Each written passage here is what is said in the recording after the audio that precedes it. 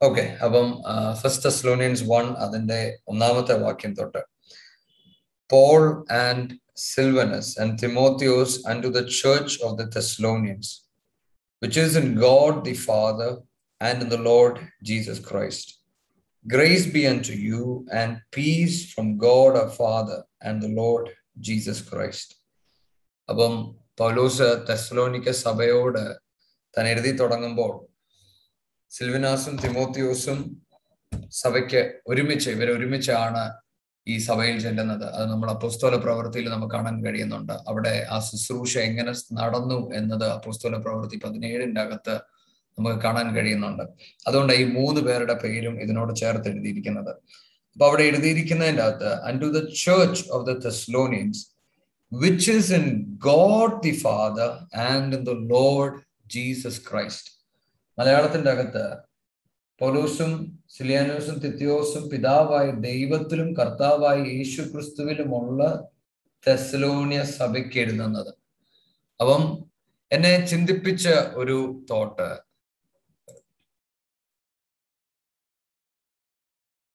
എന്നെ ഒരുപാട് ചിന്തിപ്പിച്ച ഒരു തോട്ടായിരുന്നു.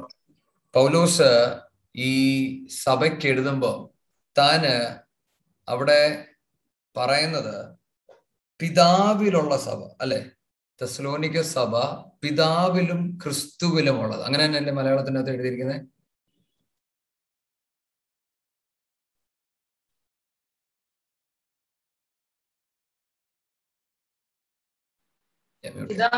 ദൈവത്തിലും കർത്താവായ യേശു ക്രിസ്തുവിലുമുള്ള തെസ്സലോനിക്ക സഭ കണ്ടോ, സഭയ്ക്ക് എഴുതിയിരിക്കുന്നു അല്ലെ.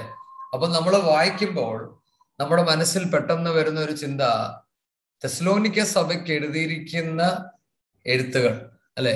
പക്ഷെ ഈ സഭ ആരിലുണ്ട്? പിതാവിലും ക്രിസ്തുവിലും ഉള്ള സഭ ആണോ. പലപ്പോഴും നമ്മൾ ഈ സഭയെ കുറിച്ച് ഓർക്കുമ്പോൾ നമ്മുടെ മനസ്സിൽ നമ്മൾ കൂടി വരുന്ന ഒരു കൂട്ടം, അല്ലെങ്കിൽ ഞായറാഴ്ച ദിവസങ്ങളിൽ നമ്മൾ വരുന്നു എന്നത് ഒഴിച്ചാൽ നമുക്ക് വേറെ ഒരു ചിന്ത പലപ്പോഴും നമുക്ക് കിട്ടാറില്ല അല്ലെ. കാരണം നമ്മൾ സ്ഥിരമായിട്ട് ചെയ്യുന്ന ഒരു കാര്യമാണ്. പക്ഷെ എന്നെ ചിന്തിപ്പിച്ചത്, അവിടെ പൗലോസ് എഴുതുമ്പം താൻ എഴുതുകയാണ് ഈ സഭ ആരിലുള്ളതാ? പിതാവിലും ക്രിസ്തുവിലും ഉള്ളതാ. അതുകൊണ്ടാണ് നമ്മള് വെളിപ്പാടിന്റെ പുസ്തകം വായിക്കുമ്പോൾ ആ പുസ്തകത്തിന്റെ തുടക്കത്തിൽ യേശു ക്രിസ്തു 7 വിളക്കിന്റെ നടുവിലുണ്ട് എന്ന് പറഞ്ഞിട്ട് ഈ 7 വിളക്കിനെ കാണിക്കുന്നത് സഭയെ. ഇപ്പൊ ചുരുക്കി പറഞ്ഞാൽ സഭയുടെ നടുവിൽ ആര് നിപ്പുണ്ട്? ക്രിസ്തുവുമുണ്ട്, പിതാവുമുണ്ട്. ഇന്ന് നമ്മൾ ഈ വചനം ധ്യാനിക്കുമ്പോൾ നമ്മൾ മനസ്സിലാക്കേണ്ട ഒരു കാര്യം, നമുക്ക് പലപ്പോഴും സഭയെക്കുറിച്ചുള്ള ഒരു ഇമ്പോർട്ടൻസ് നമുക്ക് മിസ് ചെയ്യാനുള്ള ഒരു ചാൻസ് പലപ്പോഴും ഉണ്ട്. കാരണം നമ്മുടെ ജീവിതത്തിൽ നമ്മൾ പല കാര്യങ്ങൾ, ഇപ്പൊ നമ്മള് സ്കൂളിൽ പോകുമ്പോൾ ഒരുപാട് 1-2 വർഷം 4-5 വർഷമൊക്കെ സ്കൂളിൽ പോയി കഴിയുമ്പോൾ പിന്നെ ഇതൊരു സാധാരണയായിട്ട് ചെയ്യുന്ന ഒരു കാര്യമായി മാറും. ഇപ്പൊ ആദ്യം ഉണ്ടായിരുന്ന സന്തോഷം ഉണ്ടാകാൻ സാധ്യതയില്ല, ആദ്യത്തെ സീരിയസ്നെസ് ഉണ്ടാകാൻ സാധ്യതയില്ല. എന്നതുപോലെ പല കാര്യങ്ങളിലും നമ്മൾ പല പ്രാവശ്യം ചെയ്യുമ്പോൾ നമ്മുടെ ആ സീരിയസ്നെസ് മിസ്സാകാനുള്ള സാധ്യതയുണ്ട്. ഇതുകൊണ്ടായിരിക്കാം എബ്രായ ലേഖനത്തിന്റെ അകത്ത് എഴുത്തുകാരൻ പറഞ്ഞു, നിങ്ങളുടെ കൂടിവരവിനെ നിങ്ങൾ അലക്ഷ്യമാക്കി കളയരുത് എന്ന് പറഞ്ഞാൽ ആ കൂടിവരവ് ഇമ്പോർട്ടൻ്റ് ആയിട്ട് നിങ്ങൾക്ക് തോന്നാതിരിക്കരുത്. എന്തുകൊണ്ട്? പൗലോസ് ഇതൊക്കെ എഴുതുമ്പോൾ തനിക്ക് ബോധ്യമായ ഒരു കാര്യം എന്താണെന്നറിയോ? നമ്മൾ ഒരുമിച്ച്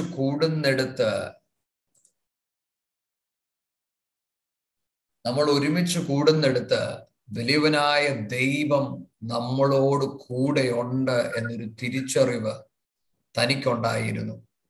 ഇന്ന് നമ്മൾ ഈ വചനം വായിക്കുമ്പോൾ നമ്മൾ ചോദിക്കേണ്ട ഒരു ചോദ്യം ഇതാണ്, ദൈവമേ, ആ ഒരു ചിന്ത എന്നിലുണ്ടോ?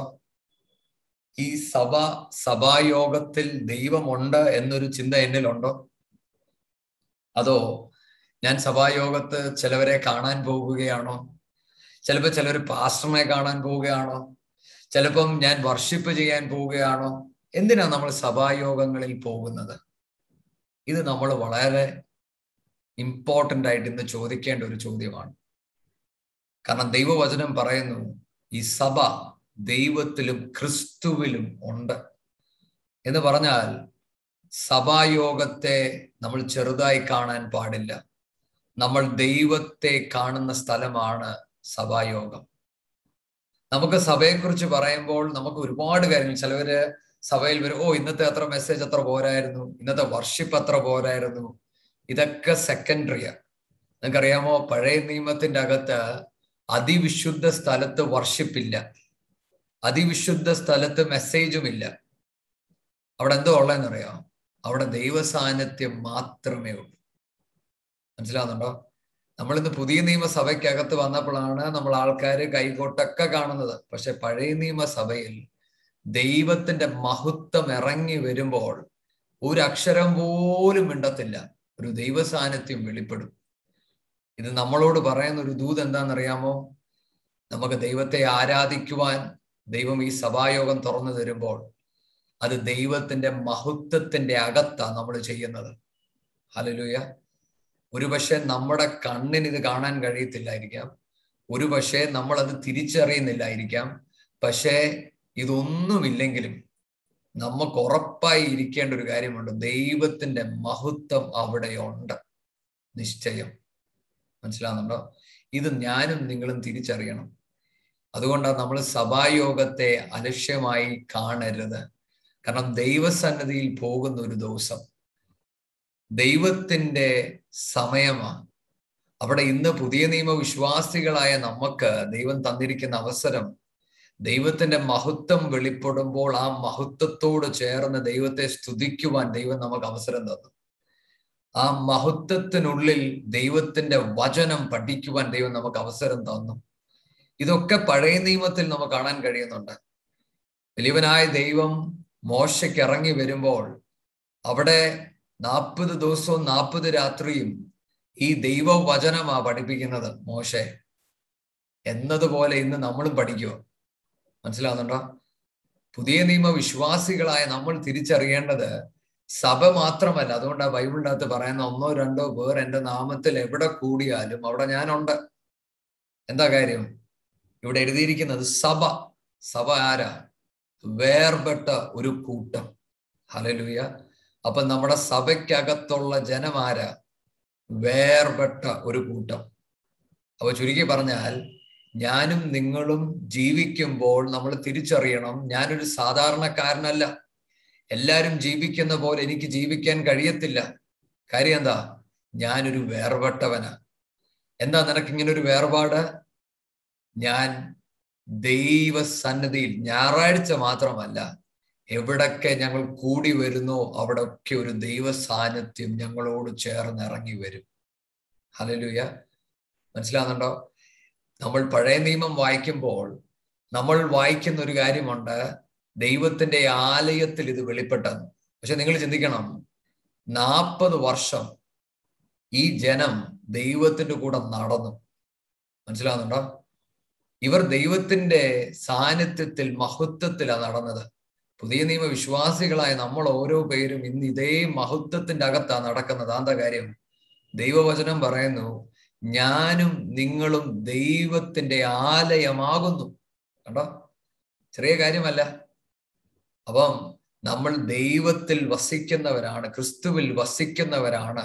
ഇന്ന് നമ്മൾ ഈ വചനം തുടക്കം പഠിക്കുമ്പോൾ നമുക്ക് നമ്മളെ തന്നെ ഒന്ന് ശോധന ചെയ്യാം. പിതാവേ, ദൈവ സാന്നിധ്യത്തിൽ നടക്കുന്ന ഒരു മനുഷ്യനെ പോലെയാണോ ഞാൻ നടക്കുന്നത്? എൻ്റെ ദൈവത്തിന്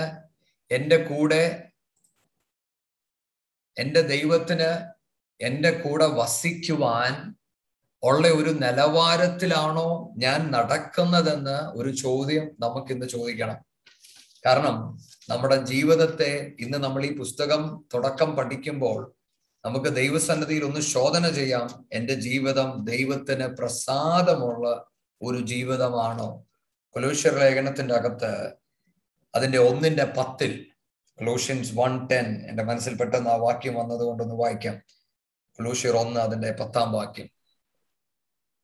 നിങ്ങൾ പൂർണ്ണ പ്രസാദത്തിനായി കർത്താവിന് യോഗ്യമാകുമെന്ന് നടന്ന് ആത്മീകമായ സകല ജ്ഞാനത്തിനും വിവേകത്തിനും അവന്റെ ഇഷ്ടത്തിന്റെ പരിജ്ഞാനം കൊണ്ട് നിറഞ്ഞു വരണമെന്നും സകല സൽപ്രവൃത്തിയിലും ഫലം കായ്ച്ച് ദൈവത്തെക്കുറിച്ചുള്ള പരിജ്ഞാനത്തിൽ വളരണമെന്നും സകല സഹിഷ്ണുതയ്ക്കും ദീർഘക്ഷമയ്ക്കുമായി അവന്റെ മഹത്വത്തിന്റെ വല്ലഭത്വത്തിനൊത്തവണ്ണം പൂർണ്ണ ശക്തിയോടെ ബലപ്പെടേണ്ടമാർക്ക് വെളിച്ചത്തിലുള്ള അവകാശത്തിനായി അവിടെ എഴുതിയിരിക്കുന്നത് യോഗ്യവണ്ണം നടക്കുവാൻ, ദൈവത്തിന് യോഗ്യവണ്ണം നടക്കുവാൻ. അപ്പൊ ഞാൻ പറഞ്ഞു വന്നത്, തിരുസഭ, ക്രിസ്തുവിന്റെ സഭ അതൊരു വെറും വാക്കല്ല. സഭ എന്ന് പറയുന്നത് ദൈവത്തിൽ ഉളവായതാണ്, ക്രിസ്തുവിൽ ഉളവായതാണ്. ഇത് നമ്മൾ വെറുതെ എവിടോ ചെന്നപ്പോ നമുക്കൊരു സഭ തുടങ്ങണം എന്ന് പറഞ്ഞ് തുടങ്ങിയതല്ല. ഇതൊരു ബിസിനസ് ഇടുന്നത് പോലെ തുടങ്ങുന്ന ഒരു പ്രസ്ഥാനമല്ല സഭ. സഭ എന്നത് ദൈവത്തിൽ ഉളവാകുന്നതാണ്. അതിനോട് ചേർന്ന് പരിശുദ്ധാത്മാവ് നമ്മളെ പഠിപ്പിക്കുന്നത്, കുഞ്ഞെ, നീ എൻ്റെ ആലയമാകുന്നു, നിന്നിൽ ആത്മാവ് വസിക്കുന്നു. നമ്മുടെ ജീവിതം ദൈവത്തിന്റെ ആത്മാവിന് വസിക്കുവാൻ യോഗ്യവണ്ണം ഉള്ള ഒരു ജീവിതമാണോ നമ്മൾ നയിക്കുന്നതെന്ന് നമ്മൾ ഇന്ന് നമുക്ക് നമ്മളെ തന്നെ ശോധന ചെയ്യാം. നമ്മുടെ ചിന്തകൾ, നമ്മുടെ സംസാരം, നമ്മൾ കേൾക്കുന്ന കാര്യങ്ങൾ, ഇതെല്ലാം നമ്മൾ ശോധന ചെയ്യണം. ഒരു പക്ഷേ ഏതൊരു കാലഘട്ടത്തെക്കാളും ഇന്ന് ഒരുപാട് കാര്യങ്ങൾ നമുക്ക് കാണുവാൻ, കേൾക്കുവാൻ, ചിന്തിക്കുവാനൊക്കെ നമ്മുടെ മുന്നിലുണ്ട്. പക്ഷെ അതിൻ്റെ നടുവിൽ വിശുദ്ധിയോടെ നടക്കേണ്ടത് ഭയങ്കര ഇമ്പോർട്ടൻ്റ് ആണ്. എന്താ കാര്യം? ഞാൻ ദൈവത്തിന്റെ ആത്മാവിനെ കൊണ്ടു നടക്കുന്ന ഒരു മനുഷ്യനാകുക. ഇത് നമ്മുടെ ഹൃദയത്തിൻ്റെ അകത്തുണ്ടായിരിക്കണം. അപ്പം പൗലോസ് ഇത് പറഞ്ഞിട്ട് പറയുവാണ്, grace be unto you and peace from God our father and the lord Jesus Christ. അപ്പൊ ഒന്ന് തെസ്സലോനിയൻ സഭയോട് തന്റെ ഗ്രീറ്റിംഗ്സ് താൻ പറയുവാണ്, കൃപയും സമാധാനവും. അതാണ് താൻ ഗ്രീറ്റിംഗ്സ് ആയിട്ട് പറയുന്നത്. എന്നിട്ട് രണ്ടാം വാക്യത്തിൽ പറയുന്നത്, we give thanks to God always for you all, making mention of you in our prayers. ഞങ്ങൾ നിങ്ങളെ എല്ലാവരെയും ഓർത്ത് പ്രാർത്ഥിക്കുകയും സ്തുതിക്കുകയും ചെയ്യാറുണ്ട്. നമുക്കറിയാം, ഈ തെസ്സലോനിക്ക സഭ എന്ന് പറയുന്നത് പൗലോസിന്റെ മിഷണറി യാത്രയിൽ ഉളവായ ഒരു സഭയാണ്. ദൈവത്തിന്റെ ആത്മാവ് തന്നെ നിയന്ത്രിച്ച് അവിടെ കൊണ്ടുപോകുകയും അവിടെ സുവിശേഷം പറയുകയും അവിടെ ഒരു സഭ ഉണ്ടാകുകയും ചെയ്തത്. അപ്പം അവിടെ പക്ഷെ കുറെ നാൾ തനിക്ക് നിൽക്കുവാൻ കഴിഞ്ഞില്ല. ഇത് ജസ്റ്റ് ഒന്ന് വളർന്നു വരുന്ന ഒരു ചർച്ച. കാരണം അവിടെ പെർസിക്യൂഷൻ ആരംഭിച്ചപ്പം താൻ അവിടെ നിന്ന് മാറേണ്ടി വന്നു. അപ്പം ആ സഭയ്ക്ക് എഴുതുന്ന ലെറ്റർ ആയത്. പക്ഷെ അവിടെ നിങ്ങൾ ശ്രദ്ധിച്ചോ, താൻ പറയുവാണ്, ഞാൻ നിങ്ങളെ ഓർത്ത് താങ്ക്സ് പറയുകയും ഞാൻ പ്രാർത്ഥിക്കുകയും ചെയ്യാറുണ്ട്. ദൈവങ്ങളെ, നമ്മൾ എത്ര പേര് നമുക്കറിയാവുന്നവരെ ഓർത്ത് പ്രാർത്ഥിക്കുകയും സ്തുതിക്കുകയും ചെയ്യാറുണ്ട്? മനസ്സിലാവുന്നുണ്ടോ? നമ്മൾ ദൈവത്തിന്റെ ജനം നമ്മുടെ കയ്യിൽ തരുന്നത് കൊണ്ട് നമ്മൾ പ്രാർത്ഥിക്കുമെന്നല്ല. ഏതൊരു വിശ്വാസിയും അവർക്കൊരു ചുമതലയുണ്ട്. എന്തുവാ? നമ്മൾ 1 യോഹന്നാനിൽ പഠിച്ചത് മറക്കരുത്. നമ്മളൊക്കെ വളരുവാൻ വേണ്ടിയാ ദൈവം നോക്കുന്നത്. അങ്ങനെയെങ്കിൽ ദൈവം നമ്മുടെ ചുറ്റളവിൽ തരുന്നവരെയൊക്കെ ഓർത്ത് പ്രാർത്ഥിക്കുവാൻ ദൈവം നമ്മളിൽ നിന്ന് പ്രതീക്ഷിക്കുന്നുണ്ട്. പേരെടുത്ത് പറഞ്ഞു പ്രാർത്ഥിക്കുവാൻ. അല്ലാതെ ദൈവം എൻ്റെ സഭയിലുള്ള എല്ലാവരെയും ഓർത്ത് ഞാൻ സ്തുതിക്കുന്നു, വാഴ്ത്തുന്നു, ദൈവം അവർക്ക് നല്ല ആരോഗ്യവും ബലവും നീ കൊടുത്തതിനായി സ്തോത്രം. അല്ല, പേരെടുത്ത് എന്ന് പറഞ്ഞാൽ കുറച്ച് ടൈം കൺസ്യൂമിങ് കേട്ടോ. പ്രാർത്ഥന എന്ന് പറയുന്നത് അത്ര എളുപ്പ കാര്യമല്ല. പലപ്പോഴും പ്രാർത്ഥന എന്ന് പറയുമ്പോൾ നമുക്കൊരു തോന്നലുണ്ട്, നമ്മുടെ കാര്യങ്ങളൊക്കെ പെട്ടെന്ന് പറഞ്ഞ് തീർത്തങ്ങ് പോവുക. അല്ല, പൗലോസിനെ സംബന്ധിച്ചിടത്തോളം തനിക്ക് പ്രാർത്ഥിക്കേണ്ട ആവശ്യമുണ്ട്. കാരണം ഈ സഭ നിലനിൽക്കണം, ഈ സഭ വളരണം, ഈ സഭയെക്കുറിച്ച് ദൈവത്തിന് എന്താ പറയുവാനുള്ളത് കണ്ടോ. ഈ വക കാര്യങ്ങൾ താൻ പ്രാർത്ഥിക്കുന്നത് കൊണ്ടാണ് ദൈവം ഇടപെടുന്നത്. ഇന്ന് ഞാനിത് പറയുന്നതിന്റെ കാരണം, നമ്മൾ ഒരുമിച്ച് ഇങ്ങനെ പ്രാർത്ഥിക്കുമ്പോഴാണ് മറ്റുള്ളവരുടെ ഭാരം ദൈവം നമുക്ക് കൈമാറുന്നത്. നമ്മൾ ഇങ്ങനെ പ്രാർത്ഥിക്കുമ്പോഴാണ് മറ്റുള്ളവരെ കുറിച്ച് നമ്മൾ അറിയുന്നത്. നമ്മൾ പ്രാർത്ഥിക്കുന്നില്ല എങ്കിൽ നമ്മൾ ഒന്നും അറിയത്തില്ല. ഞാൻ വിശ്വസിക്കുന്നു ഈ ലെറ്റർ തന്നെ നമ്മൾ വായിക്കുവാൻ ഒരുപക്ഷെ കാരണമാകുന്നത് പൗലോസ് പ്രാർത്ഥിച്ചത് കൊണ്ട്. മനസ്സിലാവുന്നുണ്ടോ? താൻ പ്രാർത്ഥിച്ചില്ലായിരുന്നുവെങ്കിൽ തനിക്ക് ഇങ്ങനൊരു ലെറ്റർ എഴുതാൻ ഒരുപക്ഷെ കഴിയത്തില്ല. കാരണം താൻ ഓൾറെഡി ബിസിയാണ്, അല്ലെ? പൗലോസിന്റെ ലൈഫ് നമ്മൾ വായിച്ചാൽ പൗലോസ് ഒരിടത്തുനിന്ന് മറ്റൊരിടത്തോട്ട് ഇങ്ങനെ യാത്ര ചെയ്തുകൊണ്ടിരിക്കുക. താൻ സുവിശേഷ വേല ചെയ്തുകൊണ്ടിരിക്കുക. താൻ തന്റെ വിളിക്ക് വേണ്ടി ഓടിക്കൊണ്ടിരിക്കുക. നമുക്കറിയാം, നമ്മൾ ഓരോ കാര്യങ്ങൾ ചെയ്തു പോകുമ്പോൾ പുറകിലുള്ള കാര്യങ്ങളൊക്കെ നമ്മൾ പെട്ടെന്ന് മറന്നു പോകാൻ സാധ്യതയുണ്ട്. പക്ഷെ ഞാനൊരു കാര്യം പറയട്ടെ, മറക്കാതിരിക്കുവാൻ പ്രാർത്ഥന എന്ന ആയുധം വളരെ നല്ലതാണ്. നമ്മൾ മറ്റുള്ളവർക്ക് വേണ്ടി പ്രാർത്ഥിക്കുമ്പോൾ പരിശുദ്ധാത്മാവ് നമ്മളോട് ഇടപെടും, നമ്മളോട് സംസാരിക്കും. അപ്പൊ നമ്മൾ അവർക്ക് വേണ്ടി പ്രാർത്ഥിക്കുമ്പോൾ നമ്മൾ തിരിച്ചറിയേണ്ട ഒരു കാര്യമുണ്ട്. നമ്മുടെ വിഷയങ്ങൾക്ക് നമ്മൾ പ്രാർത്ഥിച്ചില്ലെങ്കിലും ദൈവം അതിന് വിടുതൽ കൊണ്ടുവരും. കാര്യം എന്താ? തൻ്റെ കുഞ്ഞുങ്ങൾക്ക് വേണ്ടി നമ്മൾ ഇടവിൽ നിൽക്കുക. ഇന്ന് നമ്മൾ ഈ വചനം വായിക്കുമ്പോൾ ഇത് നമ്മുടെ ഹൃദയത്തിൽ ഒരു തീരുമാനമാകട്ടെ. ദൈവമേ, ചിലവർക്ക് വേണ്ടി പ്രാർത്ഥിക്കുവാൻ എനിക്ക് കൃപ പകരണം.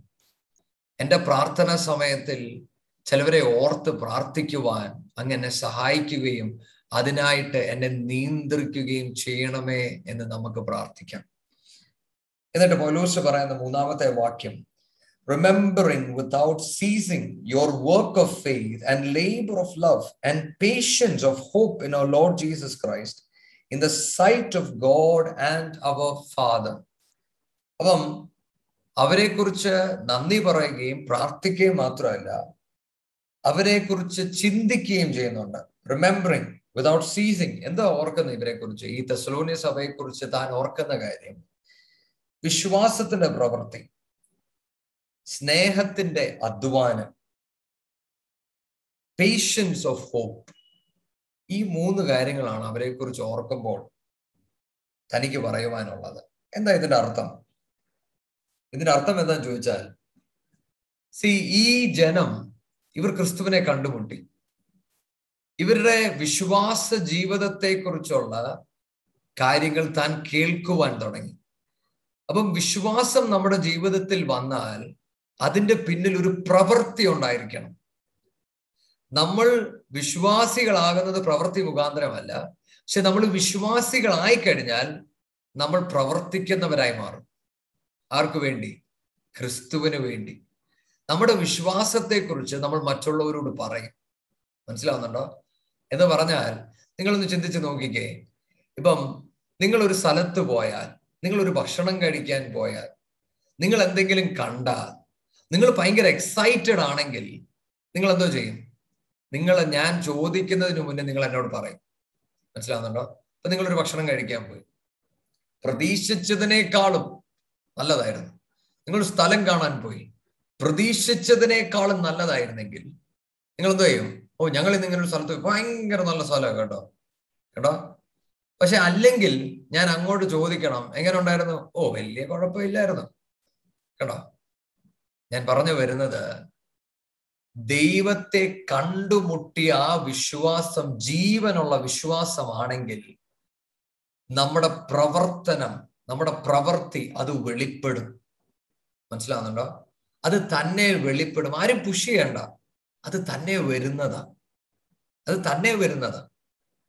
അപ്പൊ ഇന്ന് നമ്മൾ ഈ വചനം വായിക്കുമ്പോൾ നമ്മുടെ വിശ്വാസത്തെ നമുക്കൊന്ന് ശോധന ചെയ്ത് നോക്കാം. എങ്ങനെയുണ്ട് എൻ്റെ വിശ്വാസം? എൻ്റെ ജീവനുള്ള വിശ്വാസം ഇപ്പോഴും തീയിലാണോ? ഈ വിശ്വാസത്തെക്കുറിച്ച് എനിക്ക് മറ്റുള്ളവരോട് പറയുവാൻ എൻ്റെ ഹൃദയം കാംക്ഷിക്കുന്നോ? ഈ വിശ്വാസത്തെക്കുറിച്ച് ഞാൻ പ്രസാദിക്കുന്നോ? അതോ ഞായറാഴ്ച പള്ളിയിൽ പോകണം, രാവിലെ പറ്റുമെങ്കിൽ ഒന്ന് ബൈബിള് വായിക്കണം എന്നതാണെങ്കിൽ നമ്മുടെ വിശ്വാസത്തെ നമ്മളൊന്ന് ശോധന ചെയ്യണം. അപ്പം പൗലോസ് പറയുവാണ്, നിങ്ങളുടെ വിശ്വാസത്തിന്റെ പ്രവൃത്തികളെ കുറിച്ച് ഞാൻ ഓർക്കുന്നുണ്ട്. ഇത് പൗലോസ് താഴോട്ട് പറയുന്നുണ്ട്, പക്ഷെ ഞാൻ ഇതൊന്ന് എക്സ്പ്ലെയിൻ ചെയ്യുന്നു, അത് നമുക്ക് അവിടെ ചെല്ലുമ്പോൾ ഞാൻ പറയാം. അപ്പം വിശ്വാസത്തിന്റെ പ്രവൃത്തി. 2, സ്നേഹത്തിന്റെ അധ്വാനം, ലേബർ ഓഫ് ലവ്. അപ്പൊ വിശ്വാസത്താലുള്ള ഒരു പ്രവൃത്തിയുണ്ട്, പക്ഷെ സ്നേഹം നിമിത്തം ഒരു അധ്വാനമുണ്ട്. എന്ന് പറഞ്ഞാൽ എന്തുവാ? എന്ന് പറഞ്ഞാൽ നമ്മള് മാതാപിതാക്കൾ അവരുടെ കുഞ്ഞുങ്ങൾക്ക് വേണ്ടി ചെയ്യുന്നത് പോലെ വേറെ ആരും ചെയ്യത്തില്ല, അല്ലെ? അപ്പം അവര് കുഞ്ഞുങ്ങൾക്ക് വേണ്ടി അവരെത്ര വേണേലും അധ്വാനിക്കും. എന്താ കാര്യം? അവരുടെ ആഴമേറിയ സ്നേഹം. അവർക്ക് കിട്ടിയില്ലേലും പിള്ളേർക്ക് കൊടുക്കും. മനസ്സിലാവുന്നുണ്ടോ? ലേബർ ഓഫ് ലവ് എന്ന് പറഞ്ഞ അതാണ്. നമ്മൾ ഈ ക്രിസ്തുവിനെ അനുഗമിക്കുമ്പോൾ നമുക്ക് ഒരുപാട് അധ്വാനങ്ങളുണ്ട്.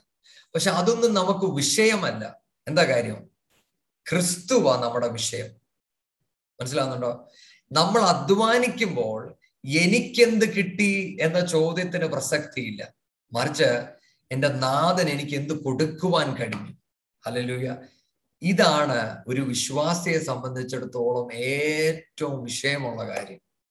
എൻ്റെ യേശുവിന് വേണ്ടി എനിക്ക് എന്ത് ചെയ്യാൻ കഴിഞ്ഞു?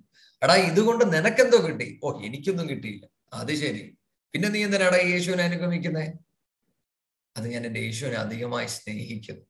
കേട്ടോ, ഇതാണ് ഒരു വിശ്വാസിയുടെ ജീവിതത്തിലെ അധ്വാനം. എത്ര ദൂരം വേണേലും താൻ നടക്കും. ഓ, ഇതൊന്നും ചെയ്യേണ്ട ആവശ്യമില്ലെന്നേ. ഇപ്പൊ ചിലവർ പറഞ്ഞു കേട്ടിട്ടുണ്ടോ, ഒരു വിശ്വാസിക്ക് വേണ്ടി ഞാൻ പള്ളിയിൽ പോയി പ്രസംഗിക്കുക. അപ്പൊ ചിലവർ ചോദിക്കും, എടാ, ഒരു വിശ്വാസിക്ക് വേണ്ടി നീ എന്തിനാ പ്രസംഗിക്കുന്നത്? വിളിച്ചങ്ങ് പ്രാർത്ഥിച്ച് വെച്ചാൽ ഇനിയിപ്പൊ അതിനു വേണ്ടി അവിടെ വരെ പോണോ? അല്ലെന്നേ, ഞാൻ വിശ്വാസി എന്നുള്ളതല്ല എൻ്റെ വിഷയം. എൻ്റെ വിഷയം എൻ്റെ യേശുവിന് വേണ്ടി എനിക്ക് ചിലത് ചെയ്യണം. അത് ചെയ്യുമ്പോൾ അത് വിശ്വസ്തയോടെ ചെയ്യണം. മനസ്സിലാവുന്നുണ്ടോ? അതെനിക്കൊരു അധ്വാനമല്ല. എന്താ കാര്യം? ഞാൻ സ്നേഹത്തിൽ നിന്നാണ് അത് ചെയ്യുന്നത്. ഇത് നമ്മൾ മനസ്സിലാക്കണം. തെസ്സലോനിക്ക സഭയെക്കുറിച്ച് തനിക്ക് ഓർക്കുവാനുള്ള ഒരു വലിയ കാര്യമാണ്. അധ്വാനമല്ല. അയ്യോ, ഞാൻ ഭയങ്കര ബിസിയാ കേട്ടോ, എനിക്ക് ഒന്നും സമയം കിട്ടുന്നില്ല. അതെന്താ കാര്യം എന്നറിയോ? ക്രിസ്തുവിനെ കുറിച്ചുള്ള സ്നേഹം കുറഞ്ഞു പോകുന്നതുകൊണ്ട്. നമുക്ക് യേശുവിനെ കുറിച്ചുള്ള നമ്മുടെ ഹൃദയം വാഞ്ചിക്കുന്നെങ്കിൽ തനിക്ക് വേണ്ടി എന്തെങ്കിലും ഒന്ന് ചെയ്യാൻ ഒരു അവസരം കിട്ടിയാൽ നമ്മൾ ചെയ്യും. അതിനിപ്പോ എന്തൊക്കെ സംഭവിച്ചെന്ന് പറഞ്ഞാലും നമ്മൾ ചെയ്യും. കാരണം നമുക്ക് ദൈവത്തെ ഒന്ന് പ്രസാദിപ്പിക്കണം. നമ്മൾ ചെയ്യുന്നത് കൊണ്ടല്ല ദൈവത്തെ പ്രസാദിപ്പിക്കുന്നത്. പിന്നെയോ, നമ്മൾ ദൈവത്തിന്റെ സ്നേഹത്തിൽ നിറഞ്ഞു നിൽക്കുന്നത് കൊണ്ട് എന്തെങ്കിലും ഒന്ന് ചെയ്താൽ മതി. അതാ നമ്മുടെ ആഗ്രഹം കേട്ടോ. അപ്പം രണ്ട് കാര്യങ്ങൾ: വിശ്വാസത്തിന്റെ പ്രവൃത്തി, സ്നേഹത്തിന്റെ അധ്വാനം. ഇനി അടുത്തത് hope, patience of hope in our lord Jesus Christ. മൂന്നാമത്തെ വാക്യത്തിന്റെ അകത്ത് പ്രത്യാശയുടെ സ്ഥിരത കേട്ടോ. അപ്പം ക്രിസ്തുവിനെ അനുഗമിക്കുന്നവർക്ക് എന്തുണ്ട്? പ്രത്യാശയുണ്ട്. ആ പ്രത്യാശ സ്ഥിരതയുള്ള പ്രത്യാശ കണ്ടോ. അവരെന്തിലാ അവർക്ക് പ്രത്യാശയുള്ളത് എന്ന് നമ്മൾ താഴോട്ട് വായിക്കുമ്പോൾ ഞാൻ അവിടെ എക്സ്പ്ലെയിൻ ചെയ്തു തരാം. പക്ഷെ ക്രിസ്തുവിനെ അനുഗമിക്കുന്നവർക്ക് ഈ മൂന്ന് കാര്യങ്ങൾ ഭയങ്കര ഇമ്പോർട്ടൻ്റ് ആണ്. ഒന്ന് വിശ്വാസം, രണ്ട് സ്നേഹം, മൂന്ന് പ്രത്യാശ. മനസ്സിലാവുന്നുണ്ടോ? അപ്പം തെസ്സലോനിയ സഭയെക്കുറിച്ച് പൗലോസിന് പറയുവാനുള്ളത്, നിങ്ങളെക്കുറിച്ച് ഞാൻ ഓർത്ത് പ്രാർത്ഥിക്കുമ്പോൾ എൻ്റെ ഹൃദയത്തിൽ ഓടി വരുന്ന ചില കാര്യങ്ങളുണ്ട്. എന്തൊക്കെയാ? നിങ്ങളുടെ വിശ്വാസം നിമിത്തമുള്ള നിങ്ങളുടെ പ്രവൃത്തി, നിങ്ങളുടെ പ്രത്യാശ, നിങ്ങളുടെ സ്നേഹം. ഇത് ഓർക്കുമ്പോൾ എൻ്റെ ഹൃദയം സന്തോഷിക്കും. ഇന്ന് നമ്മൾ ഓരോ പേരെ കുറിച്ചൊന്ന് ചിന്തിക്കാം. നമ്മുടെ ഈ ജീവിതയാത്രയിൽ മറ്റുള്ളവർ നമ്മളെക്കുറിച്ച് പ്രാർത്ഥിക്കുമ്പോൾ എന്താ അവരോർക്കുന്നത്? നമ്മൾ അവർക്ക് വല്ല പാര വെച്ചതാണോ ഓർക്കുന്നത്? നമ്മുടെ വാക്കുകളാണോ അവർ ഓർക്കുന്നത്? അതോ നമ്മളിൽ നിന്ന് ഒരിക്കലും പ്രതീക്ഷിക്കാത്ത ഒരു സ്നേഹം, ഒരിക്കലും അവര് പ്രതീക്ഷിക്കാതിരുന്നപ്പോൾ നമ്മുടെ അധ്വാനം, ഇതാണോ അവർ നമ്മളെ കുറിച്ച് ചിന്തിക്കുന്നത്? ഇന്ന് നമുക്ക് അതൊന്ന് ചിന്തിക്കാം. ദൈവമേ, എന്നെ കുറിച്ച് മറ്റുള്ളവർ ചിന്തിക്കുമ്പോൾ എന്നാൽ കഴിയുന്ന ക്രിസ്തുവിന്റെ സ്വഭാവങ്ങൾ വെളിപ്പെടുത്തുവാൻ എന്നെ കൊണ്ട് കഴിയണമേ. അതാകട്ടെ നമ്മുടെ പ്രാർത്ഥന. പൗലോസ് തെസ്സലോനിക്ക സഭയെക്കുറിച്ച് പറയും. അതുകൊണ്ടായിരിക്കാം താൻ ഓർക്കുമ്പോൾ അവരെക്കുറിച്ച് പ്രാർത്ഥിക്കുവാൻ കൂടുതൽ താൻ ആഗ്രഹിച്ചത്, അല്ലെ? കാരണം വളരെ നല്ല ക്യാരക്ടേഴ്സ് ഉള്ള വിശ്വാസികൾ. നമ്മുടെ ജീവിതവും അങ്ങനെ ദൈവത്തിന് എക്സാമ്പിൾസ് ആകട്ടെ. അടുത്തത്, knowing brethren, beloved, your election of God, for our gospel came not unto you in word only, but also in power and in much assurance, as we know what manner of men we were among you for your sake. അപ്പൊ അടുത്തത് പൗലോസ് പറയണം, നിങ്ങളുടെ തെരഞ്ഞെടുപ്പിനെ കുറിച്ച് നിങ്ങൾ അറിയുന്നല്ലോ. ആ തെരഞ്ഞെടുപ്പിനെ കുറിച്ച് താൻ പറയുന്നത് സുവിശേഷം അവരുടെ അടുത്ത് വന്നത് വാക്കുകൊണ്ട് മാത്രമല്ല, ദൈവശക്തിയും പരിശുദ്ധാത്മാവിനുമാണ് അവിടെ സുവിശേഷം എത്തിച്ചേർന്നത്. അപ്പൊ ഈ തെസ്സലോനിക്ക സഭയിൽ സഭ എങ്ങനെയാ വന്നത്? പരിശുദ്ധാത്മാവിനാൽ, ദൈവശക്തിയാൽ. എന്തുകൊണ്ട്? ദൈവത്തിന്റെ ഹൃദയത്തിൽ ഈ സഭയെക്കുറിച്ച് ദൈവത്തിന് ഒരു പദ്ധതി ഉണ്ടായിരുന്നു. കണ്ടോ? അതിന്റെ കോ ലേബറേഴ്സ് ആണ് ഇവര് എന്ന് പറഞ്ഞാൽ, ഇത് നമ്മളെ കാണിക്കുന്ന ഒരു കാര്യമുണ്ട്. ദൈവം നമ്മളോട് ചില കാര്യങ്ങൾ പറയുമ്പോൾ നമ്മളെപ്പോഴും നമ്മളെ ദൈവസന്നിധിയിൽ സമർപ്പിച്ചിട്ട് പറയണം, പിതാവേ, ഞാൻ അങ്ങയുടെ കാരിയർ ആകട്ടെ, അങ്ങ് എന്നിൽ കൂടെ പ്രവർത്തിക്കണം. ഞാനല്ല ഒന്നും ചെയ്യുന്നത്, എൻ്റെ നാഥനാ ചെയ്യുന്നത്. അതുകൊണ്ടാണ് പൗലോസ് പറയുന്നത്, വാക്കുകൊണ്ടല്ല നിങ്ങൾ പുറപ്പെട്ടു വന്നത്. നിങ്ങളുടെ തെരഞ്ഞെടുപ്പ്, അതിൻ്റെ ഇമ്പോർട്ടൻസ് എന്ന് പറയുന്നത് ഞാൻ പ്രസംഗിച്ചതല്ല, മറിച്ച് ഞാൻ പ്രസംഗിച്ചപ്പോൾ അവിടെ വെളിപ്പെട്ട ഒരു ദൈവശക്തി, അവിടെ വെളിപ്പെട്ട പരിശുദ്ധാത്മാവിന്റെ ഒരു ദൈവ സാന്നിധ്യം, അത് നിങ്ങൾ തിരിച്ചറിഞ്ഞത് കൊണ്ടാണ് നിങ്ങൾ ക്രിസ്തുവിനെ അറിഞ്ഞത്. ഹല്ലേലൂയ. മനസ്സിലാവുന്നുണ്ടോ? അപ്പം ദൈവവചനം നമ്മൾ വായിക്കുമ്പോൾ, നമ്മൾ പഠിക്കുമ്പോൾ നമ്മുടെ തെരഞ്ഞെടുപ്പ് എങ്ങനെയാ സംഭവിച്ചത് അത് നമുക്ക് ഓർക്കാൻ കഴിയുന്നുണ്ടോ? പരിശുദ്ധാത്മാവിന്റെ ഒരു മൂവ്മെന്റ്, അവിടെയാ ഇതെല്ലാം തുടങ്ങുന്നത്. ഇന്ന് നമ്മൾ ഈ വചനം പഠിക്കുമ്പോൾ നമുക്കും ദൈവസന്നിധിയിൽ പ്രാർത്ഥിക്കാം, പിതാവേ, നമ്മൾ ദൈവവചനം പറയുമ്പോൾ ദൈവത്തിന്റെ ശക്തി വെളിപ്പെടുവാൻ, ദൈവ സാന്നിധ്യം മറ്റുള്ളവർ രുചിക്കുവാൻ, ദൈവത്തിന്റെ സാന്നിധ്യം മറ്റുള്ളവരുടെ ജീവിതത്തെ സ്പർശിക്കുവാൻ ഇടയാകണമേ എന്ന് നമുക്ക് പ്രാർത്ഥിക്കാം. കാരണം ഒരു വാക്കിനാലല്ല ചിലർ ക്രിസ്തുവിനെ അറിയുന്നത്, ദൈവത്തിന്റെ ശക്തി വെളിപ്പെടുന്നത് കൊണ്ടാണ് അവരറിയുന്നത്. ഈ സഭയെക്കുറിച്ച് തനിക്ക് പറയുവാനുള്ളത്, സുവിശേഷം വെളിപ്പെട്ടത് ദൈവശക്തിയാലാണ്. എന്നാൽ ആ ദൈവശക്തി നിമിത്തം അവർ ജനിക്കപ്പെട്ടു. എന്നാൽ അടുത്തത് എഴുതിയിരിക്കുന്നുണ്ട്, and we became followers of us and of the Lord, having received the word in much affliction with joy of the Holy Ghost. സിസ്റ്ററെ, 6ാമത്തെ വാക്യം ഒന്ന് വായിക്കാമോ? 6-7 വായിച്ചു. ബഹുകഷ്ടം സഹിക്കേണ്ടി വന്നിട്ടും നിങ്ങൾ പരിശുദ്ധാത്മാവിന്റെ സന്തോഷത്തോടെ വചനം കൈക്കൊണ്ട് ഞങ്ങൾക്കും കർത്താവിനും അനുകാരികളായി തീർന്നു. അങ്ങനെ നിങ്ങൾ മക്കദോനിയയിലും അഖായയിലും വിശ്വസിക്കുന്നവർക്ക് എല്ലാവർക്കും മാതൃകയായി തീർന്നു.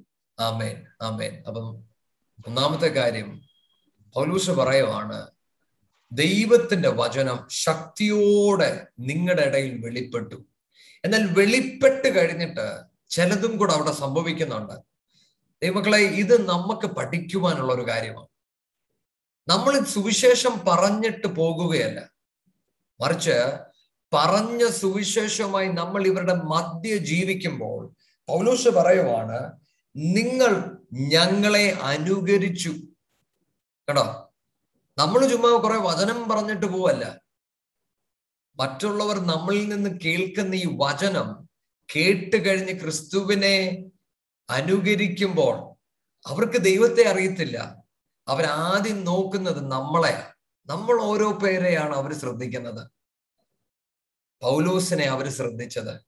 അങ്ങനെ പൗലോസിനെ ശ്രദ്ധിച്ചപ്പോൾ പൗലോസ് ഒരു മാതൃകയായതുകൊണ്ട് അവര് മറ്റുള്ളവർക്കൊരു മാതൃകയായി മാറി. ഹല്ലേലൂയ. മറ്റൊരർത്ഥത്തിൽ നമ്മൾ ഓരോ പേരും നമ്മുടെ ജീവിതം ഒരു മാതൃകയാണോ എന്നത് ചോദിക്കേണ്ടതാണ്. ഞാൻ മാതൃകയുള്ള ഒരു ജീവിതം ജീവിച്ചെങ്കിലേ എന്നെ അനുകരിക്കുന്നവർക്ക് ഒരു മാതൃകയുള്ള ജീവിതം ഉണ്ടാകത്തുള്ളൂ. മനസ്സിലാവുന്നുണ്ടോ? എന്ന് പറഞ്ഞാൽ ഈ ക്രിസ്തുവിനെ ഞാനും നിങ്ങളും അനുഗമിക്കുമ്പോൾ, ഈ ദൈവവചനം വായിക്കുകയും പഠിക്കുകയും ചെയ്യുന്നത് കൊണ്ട് എന്താ നമ്മൾ ചെയ്യുന്നത്? ക്രിസ്തുവിന്റെ ജീവിതവുമായി മാതൃകയുള്ള ഒരു ജീവിതം എൻ്റെ ജീവിതത്തിൽ വെളിപ്പെടണം. അപ്പോഴാണ് വചനം കേട്ടവർ ക്രിസ്തുവിൽ വളരുന്നത്. എൻ്റെ ജീവിതം ഒരു മാതൃകയല്ല എങ്കിൽ ഈ വചനം കേട്ടവർ അവർ തെറ്റിപ്പോകാൻ സാധ്യതയുണ്ട്. കാരണം നമുക്കറിയാം, ഒരു കുഞ്ഞ് ജനിക്കുമ്പോൾ ആ കുഞ്ഞിനൊന്നും അറിയത്തില്ല. ആ കുഞ്ഞിന്റെ മാതാവും പിതാവുമാണ് ഈ കുഞ്ഞിനെ ടേക്ക് കെയർ ചെയ്യേണ്ടത്. കുഞ്ഞ് അപ്പ അമ്മ എന്ന് വിളിക്കും. പക്ഷെ അപ്പനും അമ്മയും കാണിക്കുന്ന മാതൃകകൾ തെറ്റാണെങ്കിൽ കുഞ്ഞും തെറ്റിപ്പോകും. കാരണം കുഞ്ഞിന് തെറ്റും ശരിയും മനസ്സിലാക്കുവാൻ കഴിയത്തില്ല. ഇങ്ങനെയാണ് പുതിയ വിശ്വാസികൾ നമ്മുടെ അടുത്ത് വരുമ്പോൾ, ദൈവമക്കളെ, നമ്മുടെ എല്ലാവരുടെയും ജീവിതത്തിൽ ഒരു റെസ്പോൺസിബിലിറ്റി ഉണ്ട്. നമ്മൾ മാതൃകയുള്ള ഒരു ജീവിതം നയിക്കണം എന്നുള്ളത്. അയ്യോ, ഞാൻ കുറെ ബൈബിള് വായിക്കുമെന്നുള്ളതോ, ഞാൻ പ്രസംഗിക്കുമെന്നുള്ളതോ, ഞാൻ പാട്ടുപാടുമെന്നുള്ളതോ ഇതൊന്നും വിഷയമുള്ള കാര്യമല്ല.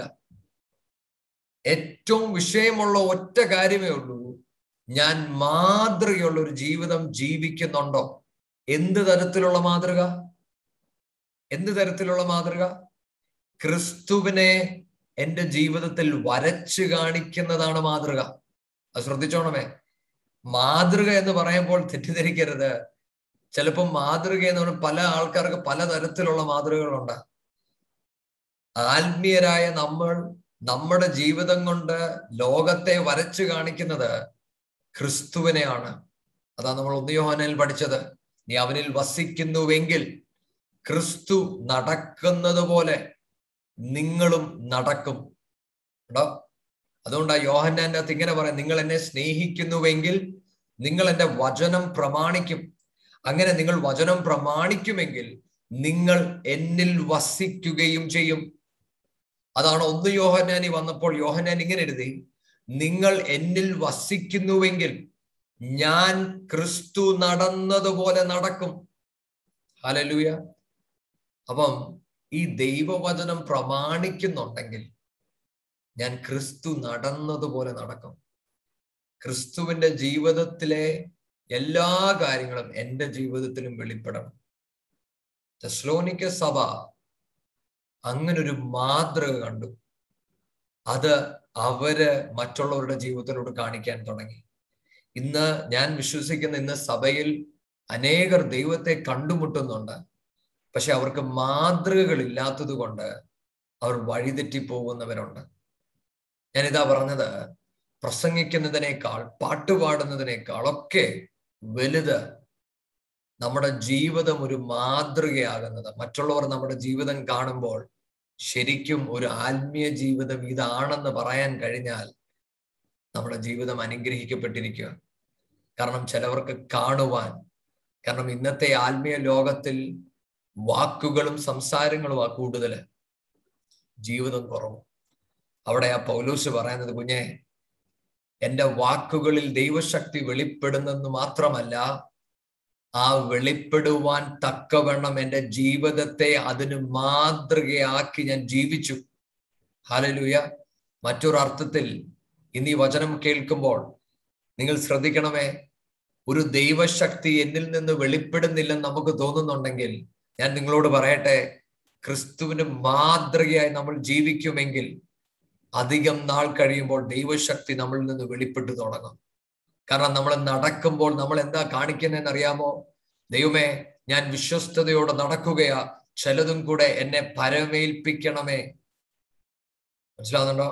റോബർട്ട് മൂറെ മുച്ചീൻ എന്ന് പറഞ്ഞൊരു ദൈവദാസൻ പറയുന്നത്, ദൈവത്തിന്റെ കരത്തിൽ ഏറ്റവും ഇണങ്ങിയ ആയുധമായി ഇരിക്കുന്നത് ഒരു വിശുദ്ധനായ മനുഷ്യനാണ്. ഒരു വിശുദ്ധനായ മനുഷ്യനാണ് ദൈവത്തിന്റെ കരത്തിലെ ഏറ്റവും ഇണങ്ങിയ ആയുധം. ഇന്ന് നമ്മൾ ഈ വചനം കേൾക്കുമ്പോൾ നമുക്ക് ദൈവസന്നിധിയിൽ പ്രാർത്ഥിക്കാം, പിതാവേ, വിശുദ്ധിയോട് ജീവിക്കുവാൻ, മറ്റുള്ളവർക്ക് മാതൃകയാകുവാൻ അങ്ങനെ സഹായിക്കണമേ എന്ന് നമുക്ക് പ്രാർത്ഥിക്കാം. അടുത്തത്, so that we were ensambles to all that believe in Macedonia and Achaia. അപ്പം ആ മാതൃക ഇവര് ജീവിക്കാൻ തുടങ്ങി. അത് മറ്റുള്ളവർക്ക് മാതൃകയായി മാറി. അടുത്തത് 8ാമത്തെ വാക്യം, for from you sounded out the word of the Lord not only in Macedonia and Achaia but also in every place your faith to God word was spread abroad so that we need not to speak anything. കണ്ടോ? അവിടെ പറയുന്നത്, for from you sounded out the word of God. നിങ്ങളിൽ നിന്ന് ദൈവത്തിന്റെ വചനം മറ്റുള്ളിടത്തോട്ട് വ്യാപരിക്കാൻ തുടങ്ങി. ഒരു trumpet പോലെ ഇത് പുറത്തോട്ട് വ്യാപരിക്കാൻ തുടങ്ങി. മനസ്സിലാകുന്നുണ്ടോ? അവർക്കൊന്നും പറയേണ്ടി വന്നില്ലെന്നാ പറയുന്നത്. ഞങ്ങളൊന്നും പറയേണ്ടി വന്നില്ല. എന്താ കാര്യം? നിങ്ങളുടെ ജീവിതം ഞങ്ങളുടെ വാക്കുകളേക്കാൾ വേഗത്തിൽ മറ്റുള്ളവരോട് ഇടപെടുവാൻ തുടങ്ങി. ഇതാ ഞാൻ പറഞ്ഞത്, വാക്കിനേക്കാൾ ഏറ്റവും ഇമ്പോർട്ടന്റ് നമ്മുടെ ജീവിതമാണ്. ഈ മക്കദോനിയ സഭക്കാരെ കുറിച്ച് പറയുമ്പോൾ മറ്റുള്ളവർ പറഞ്ഞു, നിങ്ങൾ കേട്ടോ, പുതിയ കുറെ വിശ്വാസികൾ വന്നത് കേട്ടോ, അല്ലാതെ പുതിയൊരു ചർച്ച അവിടെ വന്നു, ഭയങ്കര ആരാധന കേട്ടോ, അവിടെ ഭയങ്കര വർഷിപ്പ് നടക്കുക കേട്ടോ, ഭയങ്കര വലിയ ചർച്ച കേട്ടോ എന്നല്ല പറഞ്ഞത്. അവിടെ പുതുതായി ജനിച്ച ചിലവരുണ്ട്, അവരുടെ ജീവിതം മാറിയിരിക്കുന്നു. ഇന്നലകളിൽ പോലല്ല അവർ ജീവിക്കുന്നത്, അവർക്കൊരു പുതുജീവനുണ്ട്. അവരുടെ ജീവിതം വ്യത്യാസപ്പെട്ടിരിക്കുന്നു, അവരുടെ നടപ്പ് വ്യത്യാസപ്പെട്ടിരിക്കുന്നു. അതാണ് ബാക്കിയുള്ളത് കേൾക്കാൻ തുടങ്ങിയത്. ഹല്ലേലൂയ. നമ്മൾ ഈ വചനം ധ്യാനിക്കുമ്പോൾ നമ്മുടെ ആത്മീയ ജീവിതത്തിന്റെ തുടക്കത്തിൽ ഒരുപക്ഷെ അനേക സാക്ഷികൾ നമ്മുടെ ജീവിതത്തിൽ ഉണ്ടായിരിക്കാം. പക്ഷെ നമ്മൾ വളരും തോറും ദൈവത്തിലുള്ള ഈ സാക്ഷി വളരണം. മനസ്സിലാവുന്നുണ്ടോ? നമ്മൾ വന്നപ്പോൾ നമ്മുടെ ജീവിതം എങ്ങനെ ആയിരുന്നു എന്നുള്ളത് ഒരു കാര്യമാണ്. പക്ഷെ ഇപ്പോൾ നമ്മുടെ ജീവിതം എങ്ങനെ ആയിരിക്കുന്നു എന്നത് ഒരു വലിയ ചോദ്യമാണ്. കാരണം നമ്മൾ ക്രിസ്തുവിൽ നടക്കുമ്പോൾ നമ്മുടെ ജീവിതം വെളിപ്പെടണം. മറ്റുള്ളവരിലോട്ട് ദൈവത്തിന്റെ സുഗന്ധം വ്യാപരിക്കണം. അത് നമ്മൾ ദൈവസന്നിധിയിൽ പ്രാർത്ഥിക്കണം. നമ്മുടെ ജീവിതം ഒരു ദൈവിക ശബ്ദമായി നമുക്ക് മുമ്പാകെ പോകണം. ഇത് നമ്മൾ ദൈവസന്നിധിയിൽ പ്രാർത്ഥിക്കും. മക്കദോനിയ സഭയെക്കുറിച്ച് പൗലോസ് അതാ പറയുന്നത്. നോക്കിക്കേ, 9-ാമത്തെ വാക്യം എന്തായി പറയുന്നത്? For they themselves show of us what manner of entering in we had unto you, and how we turned to God from idols to serve the true and living God.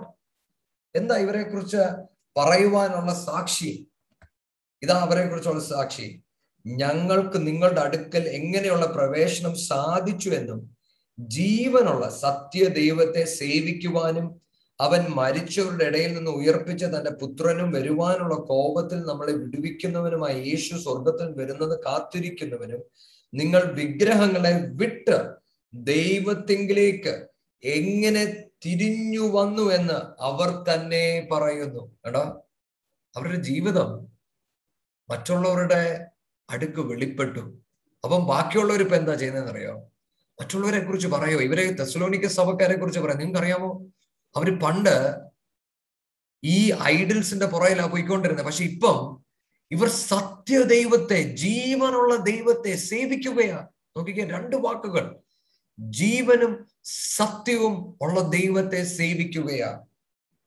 അപ്പൊ തെസ്സലോനിക്ക സഭയുടെ ജീവിതം മറ്റുള്ളവരുടെ ജീവിതത്തെ തൊട്ടു എന്ന് മാത്രമല്ല, ഈ സാക്ഷിയും കൊണ്ട് മറ്റുള്ളവരിപ്പം വേറെ സ്ഥലങ്ങളിൽ പോവാ. ഈ സാക്ഷി അവര് പറയുക, നിങ്ങൾ അറിഞ്ഞോ തെസ്സലോനിക്ക സഭക്കാരെ കുറിച്ച്? നിങ്ങൾ അറിഞ്ഞോ? അവര് പണ്ട് വിഗ്രഹങ്ങളെ ആരാധിച്ചത്, പക്ഷെ ഇപ്പോഴേ ഇവര് ജീവനുള്ള ദൈവത്തെ, സത്യദൈവത്തെ അവരാരാധിക്കുവാണെന്ന്. അതെന്താ അവരങ്ങനെ പറയണേ? എന്താ ഇവര് ഒരുപാട് ടെസ്റ്റിമണി പറഞ്ഞെന്നാണോ? അല്ല, ഒരിക്കലും അല്ല. അവരുടെ ടെസ്റ്റിമണി അല്ല അവര് പറഞ്ഞത്, അവരുടെ ജീവിതം മറ്റുള്ളവർ പറയാൻ തുടങ്ങി. ഇവരുടെ ജീവിതത്തിൽ നിന്ന് എന്ത് വെളിപ്പെട്ടെന്നറിയാമോ? ഇവർ സേവിക്കുന്ന ദൈവം ജീവനുള്ള ദൈവമാണ്. ഇവർ സേവിക്കുന്ന ദൈവം സത്യമാകുന്ന ദൈവമാണ്. ഹല്ലേലൂയ. നമ്മൾ ഈ ലോകത്ത് ജീവിക്കുമ്പോൾ ഇതാ നമ്മൾ പ്രാർത്ഥിക്കേണ്ടത്. ദൈവമേ, എന്റെ ചുറ്റളവിലുള്ളവർ പറയണം, ശരിക്കും ഇവരുടെ മധ്യ ദൈവം നിൽപ്പുണ്ട്. കാരണം നമ്മൾ ഈ ലോകത്ത് ജീവിക്കുമ്പോൾ നമ്മളെ കവർ ചെയ്യുന്ന ഒരു ദൈവം. മനസ്സിലാവുന്നുണ്ടോ? പണ്ടൊക്കെ പെന്തിക്കോസിന്റെ ചരിത്രത്തിൽ വായിച്ചാൽ പണ്ട് ഇത് ഒരു സർവ്വസാധാരണ സാക്ഷികളാണ്, സർവ്വസാധാരണ. ഇന്ന് ടെക്നോളജിയും എല്ലാം കൂടിയപ്പോൾ നമുക്കും ദൈവത്തിൽ വിശ്വസിക്കുവാൻ ഇന്ന് പലപ്പോഴും കഴിയുന്നില്ല. എന്റെ മനസ്സിൽ പെട്ടെന്ന് ഓർമ്മ വരുന്ന ഒരു കഥയുണ്ട്. പെന്തിക്കോസ് ചരിത്രത്തിന്റെ അകത്ത് ഞാൻ വായിച്ചതാ. അന്നത്തെ കാലത്ത് ഒരു പാസ്റ്ററും കുടുംബവും ഒരു ചർച്ചിൽ ശുശ്രൂഷ ചെയ്യുമ്പോൾ ഈ പാസ്റ്റർ മറ്റൊരു സഭയിൽ പ്രസംഗിക്കാൻ വേണ്ടി പോയിരിക്കുക. അപ്പം അവിടുത്തെ അമ്മച്ചി അങ്ങോട്ട് പുറത്തോട്ട് അങ്ങോട്ട് ഇറങ്ങിയപ്പം ഒരു പാമ്പ് കടിച്ചു. അപ്പൊ നമുക്കറിയാം അന്നത്തെ കാലത്ത് മരുന്ന് ഉപയോഗിക്കത്തില്ല. അപ്പം പാമ്പ് കടിച്ചിട്ട് ആന്റി അവിടെ കിടക്കുക. അപ്പം വൈദ്യന്മാര് വന്നു. അന്നത്തെ നമുക്കറിയാലോ, വൈദ്യന്മാരൊക്കെ വന്ന് നോക്കാന്ന് പറഞ്ഞു. അമ്മച്ചി പറഞ്ഞു, വേണ്ട, നോക്കണ്ട, എന്റെ ദൈവം സൗഖ്യമാക്കും. അവിടെ കിടക്കുക. അപ്പൊ പാസ്റ്റർ പ്രസംഗം കഴിഞ്ഞ് തിരിച്ചു വരിക. കാരണം അന്ന് നമുക്കറിയാം ഫോണൊന്നും ഇല്ലല്ലോ. അപ്പൊ പാസ്റ്റർ തിരിച്ചു വന്നപ്പം ആന്റി അവിടെ കിടക്കുക. അവൻ പറഞ്ഞു, ബാ നമുക്ക് വൈദ്യന്റെ അടുത്ത് പോവാം. പുള്ളി പറഞ്ഞു, അതിന്റെ ആവശ്യമില്ല, ദൈവം സൗഖ്യമാക്കിക്കോളും. കുറച്ചു കഴിഞ്ഞപ്പം ഈ അമ്മച്ചിയുടെ ശരീരം കറക്കാൻ തുടങ്ങി, പതയൊക്കെ ചാടാൻ തുടങ്ങി. അവിടെ ഉള്ള ജനമെല്ലാം ഇളകി. ആൾക്കാർ പറഞ്ഞു, പുള്ളിക്കാരത്തി ഇവിടെ കിടന്ന് മരിക്കും, മരിച്ചാൽ നിങ്ങളെ വെറുതെ വിടത്തില്ല. ഇതൊക്കെ പറഞ്ഞുകൊണ്ടിരിക്കുമ്പം പുള്ളി അവിടെ നിന്ന് പ്രാർത്ഥിക്കുമ്പോ വേണ്ട അമ്മച്ചി ആത്മാവ് നിറഞ്ഞ് അങ്ങോട്ട് എഴുന്നേറ്റു.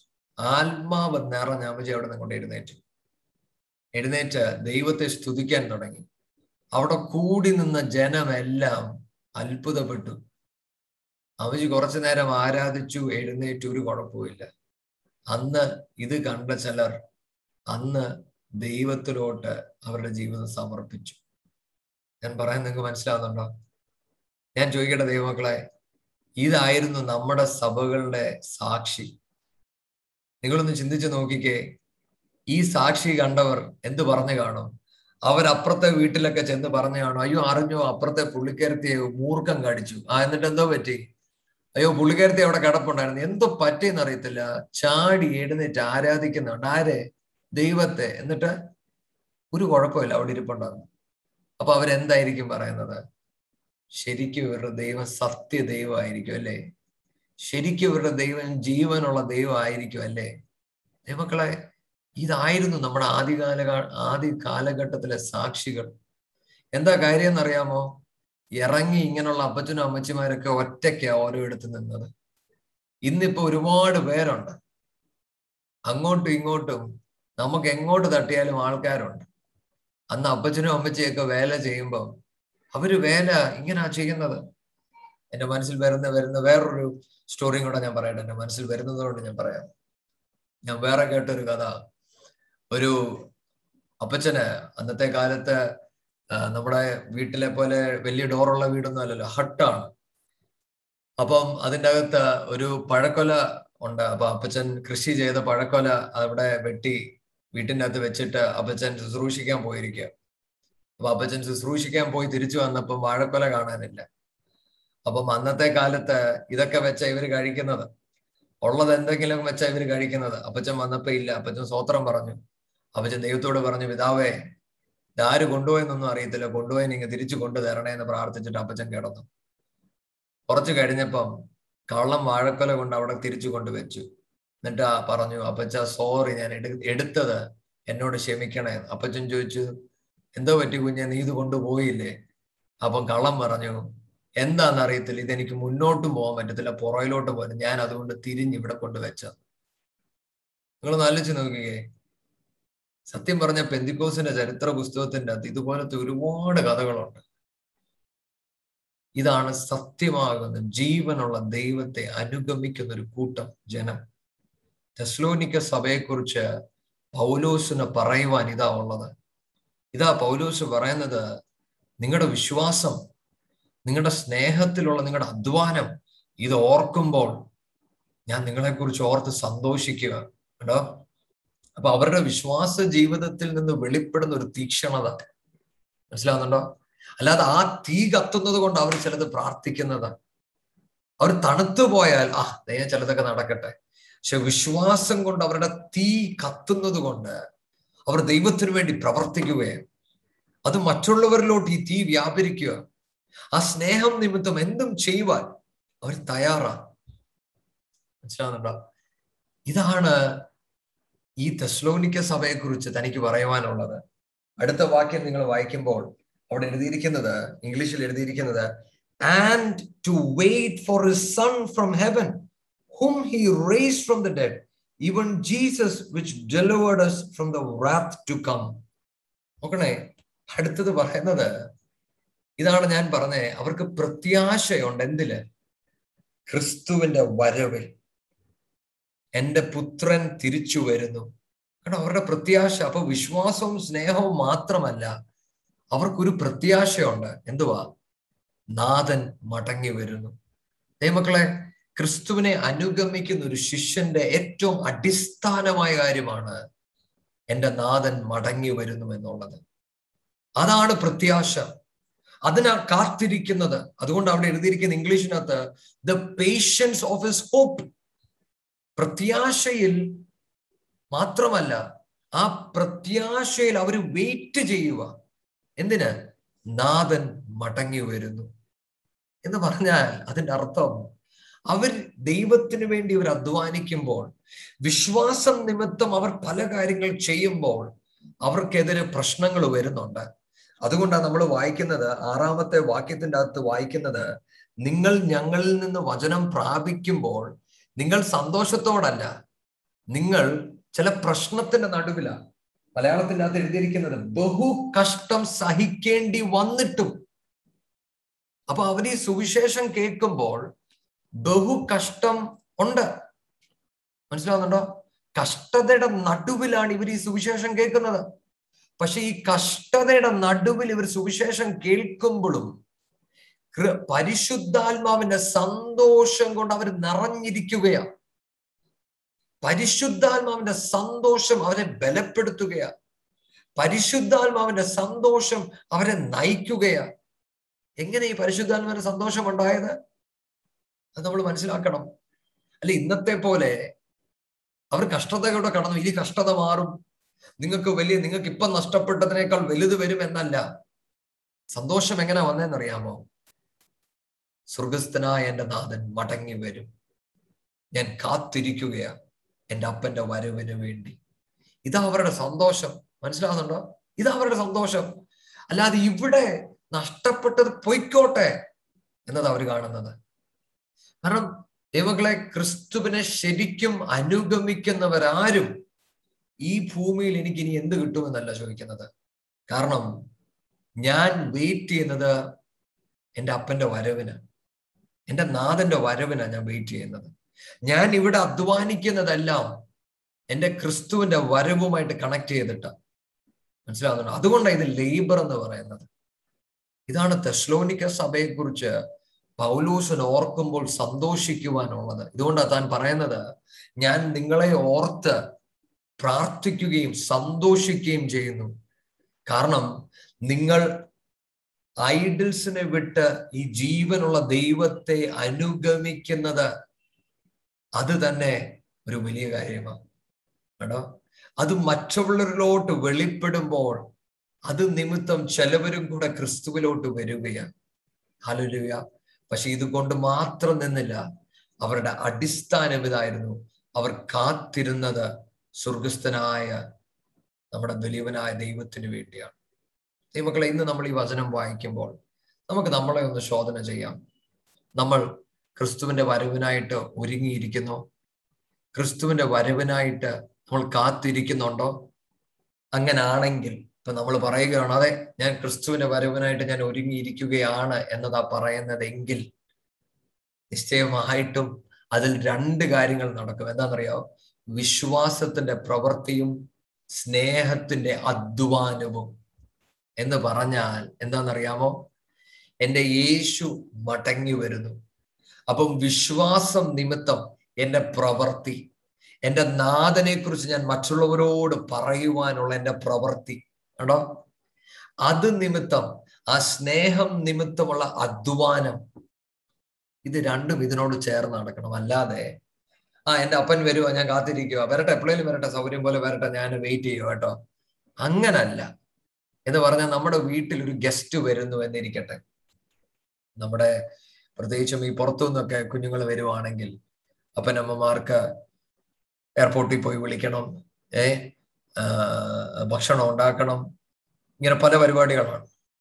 അപ്പം എയർപോർട്ടിൽ നിന്ന് മോൻ വരുന്നുണ്ടെങ്കിൽ കൊച്ചിന് അവിടെ നിന്ന് ടാക്സി പിടിച്ചാൽ ഇങ്ങി വരാം. പക്ഷേ അത് പറ്റത്തില്ല, നമുക്ക് തന്നെ പോകണം അല്ലേ? അപ്പൊ നമ്മളെന്താ പറയും? ഇല്ല, നീ അവിടെ നിന്നാൽ മതി, ഞാൻ വന്നോളാം. ഇനി വന്ന് നമ്മളിവിടെ ഭക്ഷണം ഒരു കൂട്ടം അല്ല ഒരു 5-6 കൂട്ടം ഉണ്ടാക്കുക. സന്തോഷമാണ് നമുക്ക്, അങ്ങ് സന്തോഷം കാരണം നമ്മൾ വെയിറ്റ് ചെയ്യുക അല്ലേ? അപ്പം ഇത് ഒരുമിച്ച് നടക്കണം. അല്ലാതെ മോനെ നിന്റെ വരവിനെ ഞാൻ കാത്തിരിക്കായിരുന്നു, അപ്പം വന്ന് ചെറുക്കൻ ടാക്സി വന്നു ഇറങ്ങി, നമ്മള് ആരാ വന്നേ, മോനാണോ, അവൻ കയറി വരട്ടെ, എപ്പോഴും സൗകര്യം പോലെ വരട്ടെ, വന്ന് വീട്ടിലെന്തുണ്ട്, സ്വിഗ്ഗി എന്നും എല്ലാം പറ എന്ന് പറഞ്ഞ നിങ്ങളും ചിന്തിച്ചു നോക്കിക്കേ. അപ്പൊ നമ്മൾ ഒരുങ്ങിയില്ല. മനസ്സിലാകുന്നുണ്ടോ? അപ്പം ക്രിസ്തുവിന്റെ വരവിന് നമ്മൾ കാത്തിരിക്കുന്നവരെങ്കിൽ അത് നമ്മുടെ പ്രവൃത്തിയിൽ വെളിപ്പെടും, അത് നമ്മുടെ അധ്വാനത്തിൽ വെളിപ്പെടും. നമ്മൾ മാക്സിമം ക്രിസ്തുവിന് വേണ്ടി അധ്വാനിക്കാൻ നാം നമ്മളെ തന്നെ സമർപ്പിക്കും. നമ്മൾ ദൈവസന്നിധിയിൽ നമുക്ക് അധ്വാനം എന്ന് പറയാം. അതുകൊണ്ട് അവിടെ എഴുതിയിരിക്കുന്നത് ലേബർ ഓഫ് ലവ്, സ്നേഹത്തിന്റെ അധ്വാനം എന്ന് പറഞ്ഞാൽ നമ്മൾ എത്ര അധ്വാനിച്ചാലും എനിക്കൊന്നും കിട്ടുന്നില്ലല്ലോ, എന്തിനാ ഞാനിങ്ങനെ അധ്വാനിക്കുന്നേ, ഞാൻ എന്തിനാ ഇതൊക്കെ ചെയ്യുന്നേ എന്നതല്ല ചോദ്യം. മറിച്ച് ഞാൻ ഇനി എന്തും കൂടെ ചെയ്യണം, എന്റെ നാഥന്റെ ഇഷ്ടം ചെയ്യുവാൻ ഞാൻ ഇനി എന്തും കൂടെ ചെയ്യണം. വിശ്വാസത്തിന്റെ പ്രവൃത്തി എന്ന് പറഞ്ഞാൽ ഞാൻ എൻ്റെ നാഥനെ അറിഞ്ഞതുകൊണ്ട് ദൈവം എന്നെ ചിലത് പരമേൽപ്പിച്ചു, അതെനിക്ക് ചെയ്തു തീർക്കണം.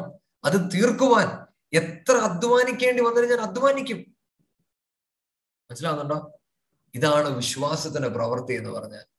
ഇന്ന് തെസ്സലോനിക്ക സഭയെക്കുറിച്ച് പൗലോസ് ആദ്യത്തെ ചാപ്റ്റർ എഴുതുമ്പോൾ ആ സഭയെക്കുറിച്ചുള്ള ചില ക്യാരക്ടറിസ്റ്റിക്സ് ആണ് പുള്ളി പറയുന്നത്. ആ സഭയെ ഓർക്കുമ്പോൾ തനിക്ക് പറയുവാനുള്ളത് നിങ്ങളുടെ നടപ്പ്. അപ്പം അവർ ക്രിസ്തുവിനെ അറിഞ്ഞു കഴിഞ്ഞപ്പോൾ തന്നെ ദൈവം അവരെ വിളിച്ച വിളിയെക്കുറിച്ച് അവര് ബോധ്യമുള്ളവരായി മാറി. കേട്ടോ, അവർക്ക് മനസ്സിലായി ഞങ്ങൾ ഇനി എന്താ ചെയ്യേണ്ടതെന്ന്. അപ്പൊ അതാ ഇനിയിപ്പോ അവര് ചെയ്യുന്നത്, അത് അവരുടെ ജീവിതത്തിൽ വെളിപ്പെട്ടു. അപ്പൊ ദൈവമക്കളെ, ഇന്ന് നമ്മൾ ഈ വചനം വായിക്കുമ്പോൾ നമ്മുടെ ഹൃദയത്തിന്റെ അകത്ത് ഈ പ്രാർത്ഥന ഉണ്ടാകട്ടെ. പിതാവേ, അങ്ങേ അനുഗമിക്കുവാൻ അങ്ങ് ഞങ്ങളെ സഹായിച്ചു. എന്നാൽ അപ്പച്ച, ആ വിശ്വാസം മുഖാന്തരം ഞങ്ങളുടെ ജീവിതത്തിൽ ഏൽപ്പിച്ചിരിക്കുന്ന കാര്യം ചെയ്യുവാൻ ഞങ്ങളെ ഈ നാളുകളിൽ സഹായിക്കണമേ. പക്ഷെ എന്തുവാണ് ഞങ്ങളെക്കുറിച്ചുള്ള അങ്ങയുടെ വിളി, അത് ചെയ്യുവാൻ ഞങ്ങളെ സഹായിക്കണമേ. അത് നമ്മൾ തിരിച്ചറിഞ്ഞാൽ നമുക്ക് ഏതു വിധേനയും അത് ചെയ്ത് തീർക്കുവാനുള്ള ഒരു മനസ്സ് നമ്മുടെ അകത്തുണ്ടായിരിക്കും. മനസ്സിലാവുന്നുണ്ട് എന്ന് പറഞ്ഞാൽ ഞാൻ ഒരു ഉദാഹരണവും കൂടെ ഇതിനെ വെച്ച് പറയാം. നിങ്ങളും ചിന്തിച്ച് നോക്കിക്കേ. നിങ്ങള് ഒരിടത്തോട്ട് പോവാണെന്നിരിക്കട്ടെ. നാട്ടിൽ നിന്ന് നിങ്ങൾ കുറെ നാളായിട്ട് നാട്ടിലാണ്, നിങ്ങൾ വേറൊരിടത്തോട്ട് പോവാ, മൈഗ്രേറ്റ് ചെയ്യുകയാണെന്നിരിക്കട്ടെ. നിങ്ങൾ കാനഡയിലോ അമേരിക്കയിലോ ഗൾഫിലോ പോവാണ്. അപ്പൊ നമ്മൾ വീടെല്ലാം പൂട്ടി പോവാ. ഇനിയിപ്പോ കുറെ വർഷം കഴിഞ്ഞിട്ടേ മടങ്ങി വരത്തുള്ളൂ. അപ്പം നമുക്കറിയാം ഇനി ഒരാഴ്ചയും കൂടെ ഉള്ളൂ. അപ്പൊ നമ്മൾ എന്തോ ചെയ്യും? നമുക്ക് പക്ഷെ ചെയ്തു തീർക്കും. കുറെ വർഷമായിട്ട് നമ്മൾ ഇവിടെ ചെയ്യാനാണ് ഒരുപാട് കാര്യങ്ങളുണ്ട്. അപ്പൊ നമ്മൾ എന്താ ചെയ്യും? രാവിലെയും രാത്രിയും ഒന്നും നോക്കത്തില്ല, നമ്മൾ മാക്സിമം എല്ലാം ചെയ്ത് തീർത്തിട്ട്, കാരണം നമ്മൾ പോവാ, നമുക്കിനി തിരിച്ചു വരവില്ല. മനസ്സിലാവുന്നുണ്ടോ? നമ്മളെല്ലാം തീർത്തിട്ട് പോവാ. അപ്പൊ ചിലത് ചെയ്യുവാനുണ്ട്. എന്നതുപോലെ ഞാനും നിങ്ങളും ക്രിസ്തുവിനെ അനുഗമിച്ചു എന്നുള്ളതൊരു വാസ്തവമായ കാര്യം. പക്ഷെ നമ്മുടെ യേശു നമ്മളെ വിളിച്ചു വേർതിരിച്ചപ്പോൾ എന്നെയും നിങ്ങളെയും ചില പ്രവൃത്തികൾ സമർപ്പിച്ചിട്ടുണ്ട്. വിശ്വാസത്തിന്റെ പ്രവൃത്തി നമ്മളെ ഏൽപ്പിച്ചിട്ടുണ്ട്. ഇന്ന് നമ്മൾ നമ്മളെ തന്നെ സമർപ്പിച്ച് പ്രാർത്ഥിക്കണം. തെസ്സലോനിയ സഭയെ പോലെ, പിതാവേ, ഒന്ന്, എന്നെ ഏൽപ്പിച്ച് ജോലി ചെയ്യുവാൻ എന്നെ സഹായിക്കണം. ഒന്ന്. രണ്ട്, ഞാൻ മറ്റുള്ളവർക്കൊരു മാതൃകയായിരിക്കണം, മാതൃക. മൂന്ന്, അങ്ങയുടെ വരവിൽ അങ്ങയെ പ്രസാദിപ്പിക്കേണ്ടതിന് ചെയ്ത് തീർക്കുവാനുള്ളതെല്ലാം വേഗം ഏറ്റവും നന്നായി ചെയ്യുവാൻ അങ്ങനെ സഹായിക്കണമേ എന്ന് നമുക്ക് പ്രാർത്ഥിക്കാം. അപ്പം ഇന്ന് നമ്മൾ ഈ ഫസ്റ്റ് ചാപ്റ്റർ പഠിക്കുമ്പോൾ 1-2-3 കാര്യങ്ങൾ നമ്മൾ പഠിച്ചു. വളരെ നല്ല മാതൃകകൾ നമ്മൾ പഠിച്ചു. നമ്മുടെ ജീവിതത്തെ നമുക്കും ശോധന ചെയ്യാം. നമുക്ക് ദൈവസന്നിധി പ്രാർത്ഥിക്കാം. പിതാവേ, അങ്ങയുടെ വരവിനായിട്ട് ഞങ്ങളെ ഒരുക്കണം.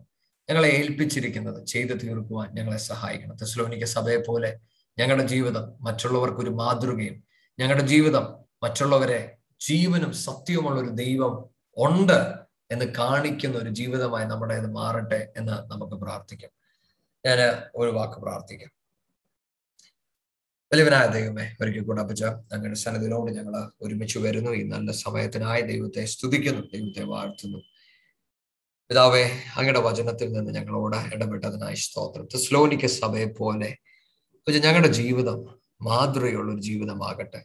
മറ്റുള്ളവർ ഞങ്ങളുടെ ജീവിതം കാണുമ്പോൾ ദൈവമേ, സത്യമാകുന്ന ജീവനുള്ള ദൈവം ഇവരോടൊപ്പം വസിക്കുന്നുവെന്ന് തിരിച്ചറിയുന്ന ഒരു ജീവിതമായി മാറട്ടെ.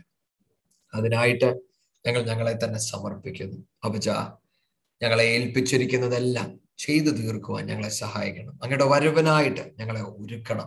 അങ്ങയുടെ വരവനായിട്ട് അപ്പച്ച ഞങ്ങളെ പുഷ് ചെയ്യണം. അപ്പ ദൈവത്തിന്റെ സന്നിധിയിൽ ചെയ്തു തീർക്കുവാൻ ഉള്ള എല്ലാ കാര്യങ്ങളും ചെയ്യുവാൻ ഞങ്ങളെ സഹായിക്കണം. വചനം കേട്ട എല്ലാവരും ദൈവത്തിന്റെ കരത്തിൽ ഏൽപ്പിക്കുന്നു. ഈ വചനം ഞങ്ങളുടെ ഹൃദയത്തിൽ അധികമായി ഫലം കായ്ക്കട്ടെ. ദൈവത്തിന്റെ നാമം ഞങ്ങളുടെ ജീവിതത്തിൽ കൂടെ മഹത്വപ്പെടുമാറാകട്ടെ. എല്ലാ കൃപയും എല്ലാ മഹത്വവും അങ്ങേക്ക് അപ്പച്ച കൃപ കൊണ്ട് നിറയ്ക്കണം. യേശുവിൻ നാമത്തിൽ അപേക്ഷിക്കുന്നു. പ്രാർത്ഥന കേട്ടനാൽ ആമേൻ, ആമേൻ, ആമേൻ.